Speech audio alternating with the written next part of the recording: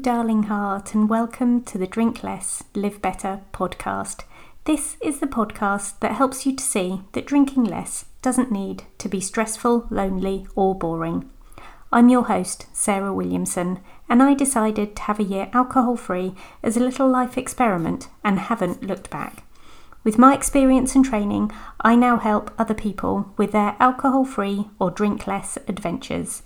You can find out more and sign up to my 5-day Drink Less challenge at drinklesslivebetter.com. I'm here to tell you that you can relax, connect and have fun without alcohol in your life. Join me here each week to find out how. Think again. Over the course of a day, we have around 60,000 thoughts. When I read this, I thought, oh wow, interesting, so few. No. Of course I didn't. I have no idea how many. I couldn't even have tried to guess. If you'd have told me a number between 6,000 and 600,000, I wouldn't have been able to agree or disagree. All I know is the answer to how many thoughts do we have in a day. It's a lot. The internal thoughts we have are going to be different for everyone.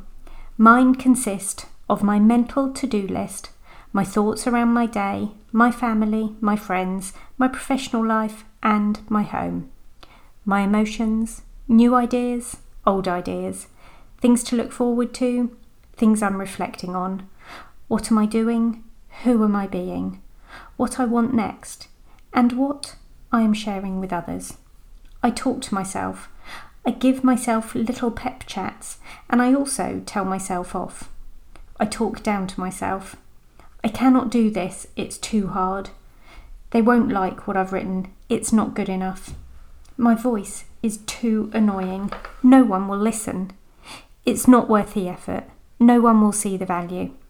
There's no point starting, it's not guaranteed to work out. Once I start down this spiral, it's quite easy to keep going down. One thought seems to fuel the next, and the next. I've learnt that the sooner I can stop a thought spiral, the less damage it does. As soon as I notice an I'm not good enough pattern, I stop and think to myself, oh, hang on, there it is. Let's have a closer look at that. Noticing and accepting is so powerful in itself. Every day, the most important person we talk to is ourselves. I really believe that who you are becoming is directly influenced by what you are thinking and saying to yourself. Let's think about drinking for a moment. I cannot stop drinking now. My friends will think I've got a problem with alcohol. Being alcohol-free will be too hard. Choosing a sober life sounds like it will be miserable. I wasn't that bad. I could just carry on and only drink at weekends perhaps. There's no point in starting with this. I'll probably fail.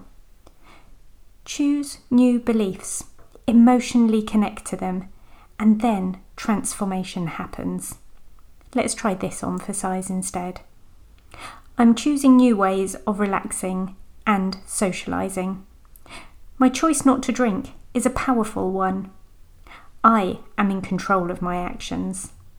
I will make progress on my alcohol-free journey. My success is in my hands. I am taking inspired action. Remember that if you do the same as you've always done, you'll always get the same results. So if now is the moment to think again, then do that. Check out the show notes on this podcast or any other episode. You'll find details about the Drink Less, Live Better 2023 retreat. You'll see the link to a hidden podcast episode to help you with your 5 p.m. cravings, and you'll be able to read about my one-to-one coaching program. I'd love it if you could follow and download the podcast, and if you feel inclined to leave a review, that'd be lovely too. Thank you for listening in today. Come back again next week, and P.S. I believe in you.